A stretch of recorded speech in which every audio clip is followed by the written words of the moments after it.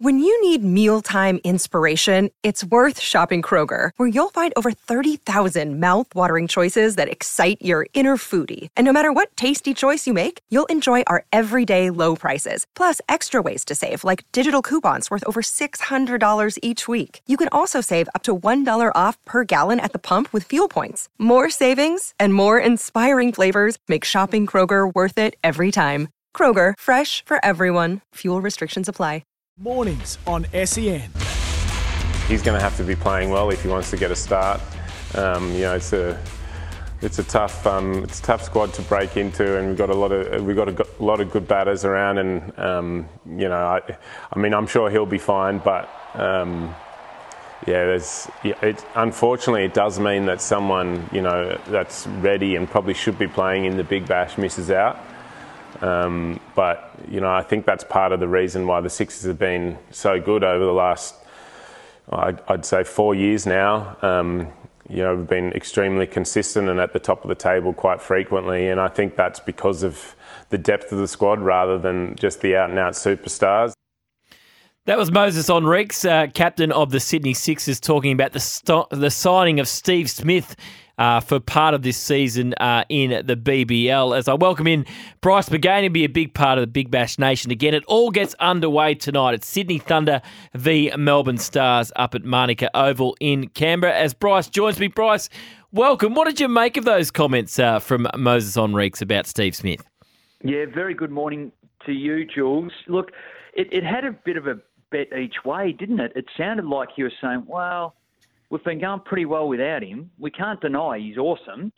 Maybe it's not quite his game. I think that's the underlying tone to what he's saying. It may not be his game, but we're really rapt to have a player of his calibre in the squad.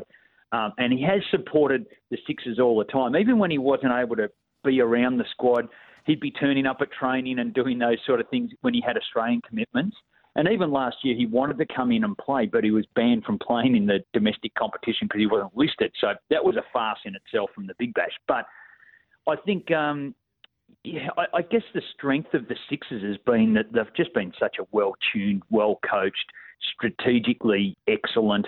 Moses Henriques is just an outstanding captain of the game as well. So he underestimated himself in that, of course.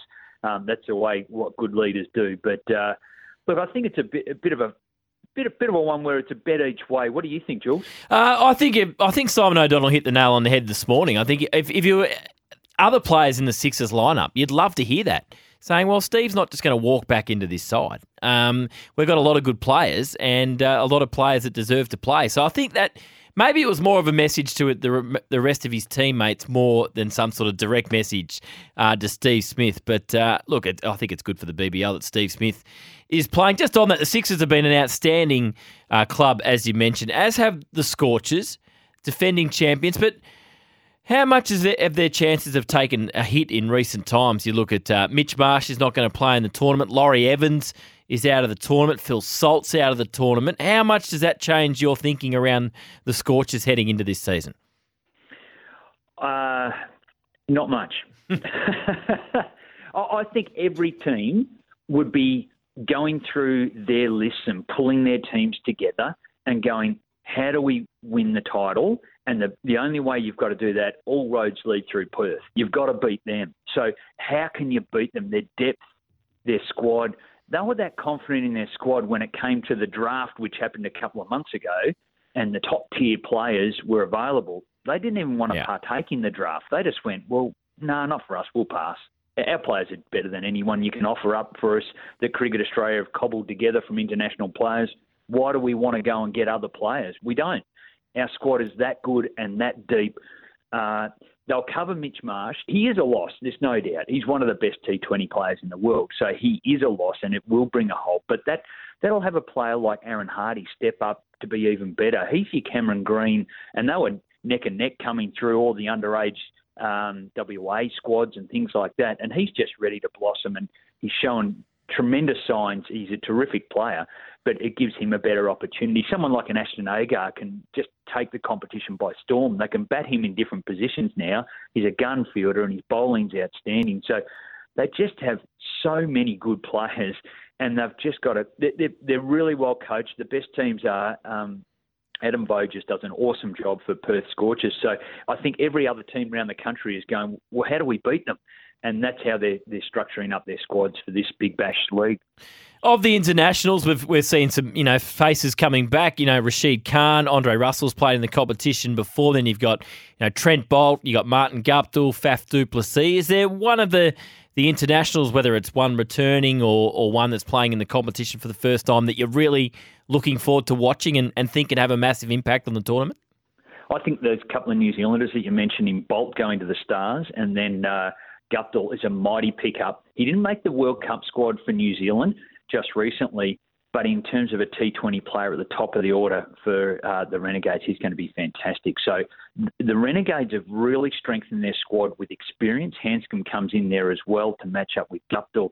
And so they bring this experience. It is an experienced game, the Big Bash. It is for experienced players, great problem solvers who can work their way through. The Renegades have gone with a bit of a youth team for a long time now, and not quite. They've just had lumpy performance, and when they've been under pressure, they've really collapsed. But having that experience around for the Renegades in particular, I think will give great strength to those developing players like a Will Sutherland to really start shining out now. But I think of those internationals, those New Zealand, the hardened ones, the ones that have been in the big games, like they have found themselves at the pointy end of 50-over World Cups. They've found themselves in finals at T20 World Cups. So those guys, that experience, they're going to be invaluable. And I'm sure they'll perform exceptionally well in Australia because they've been here a number of times themselves. Bryce McGain, big part of Big Bash Nation again this summer. Of course, it all gets underway tonight. The Thunder and the Stars up at Manuka Oval. Just before we talk about the Stars, just on the Renegades, you can't really sugarcoat it, can you? They've stunk it up the last couple of years. David Staker is the coach. They've made some changes, as you mentioned there, with Guptill being a big signing. Surely they improve this season. Oh, there's no doubt. They're going to be really hard to beat, and if other teams are thinking, oh, well, they'll just be the same pushovers, they simply won't be. They're in order with Finch, Maddinson, now Hanscom. Hanscom will be a backup wicketkeeper for them, so someone with that experience ready to come in. Harper will get the first bite of the cherry there. Saker, the coach, has announced that.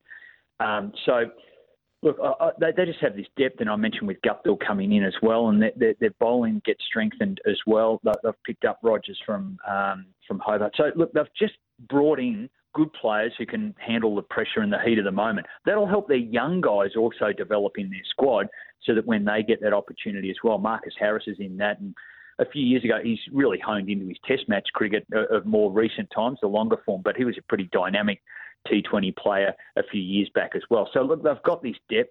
I think they're going to be really dangerous. They'll win as many as they lose. I see them around that sort of mark, maybe fighting for that the bottom of the final five. But if that team gets on a roll with that experience, they'll just chomp up teams, and the other teams won't know what's happened. Their batting power is pretty impressive.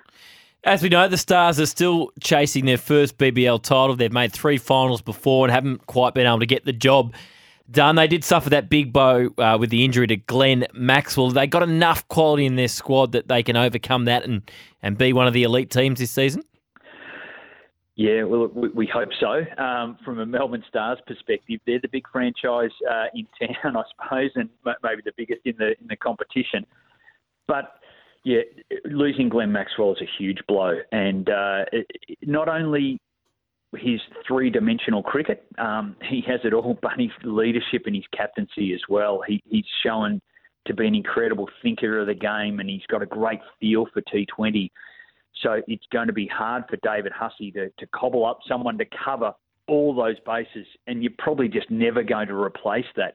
But he'll be looking with the Moneyball solution and going, okay, well, how do we get a little bit more out of everyone to cover that type of player? And, the weight then sort of goes to, and Adam Zampa's been good with the ball, but it's some real responsibility now to lead that attack and hone in the rest of the guys as well. You're probably looking, it's odd that a spinner will lead the fast bowling attack and how it works, but that's the way it will be. And I think Marcus Stoinis, to really start, be a shining light. He has shown that many, many times. He plays for Australia, of course, but there'll be some responsibility, and he'll want to take his game to the dominant levels that we saw in the Big Bash a couple of years ago as well. The Hobart Hurricanes, they had the outstanding player of the competition last year. Ben McDermott was unbelievable as a batter. 577 runs at 48. And now they got Ricky Ponting as sort of the key strategist, the head of strategy down there at the Hurricanes. What sort of impact will he have on that team? Immense. His understanding of T20 cricket, we've seen it in the IPL, and we get a taste of it when he gets behind the mic and shares his experience and has done over the years. He truly understands the game. He understands the pressures of the game and removes that from the players. And I think we're seeing that with the England cricket team and Ben Stokes and the way he captains with the support staff and the coaching group around that. I think he'll have that huge impact. Hobart Hurricanes have got a talented list, there's no doubt about it. Matthew Wade, one of the best T20 players going around as well. He's captain of the team. And look, I think that their internationals are a bit of a mystery to all. We're going to have to see how they settle in. They've really gone with a Pakistan flavour, and we'll have to see how that comes together. But the experience of Ricky Ponting will be absolutely invaluable. It will be a dream for all those players to have that type of experience and someone with that depth of knowledge and set the path for some genuine smart strategy. And we're going to see some creative stuff, I would have thought, from the Hobart Hurricanes, which is what Ricky Ponting's done in the IPL. He's a bit of a cricket genius, so that they've really landed a jet there. So outside of you've made it pretty clear you still think the Scorchers are going to be really good despite some of the setbacks with their roster. Who else do you see right up there this year pushing for the title?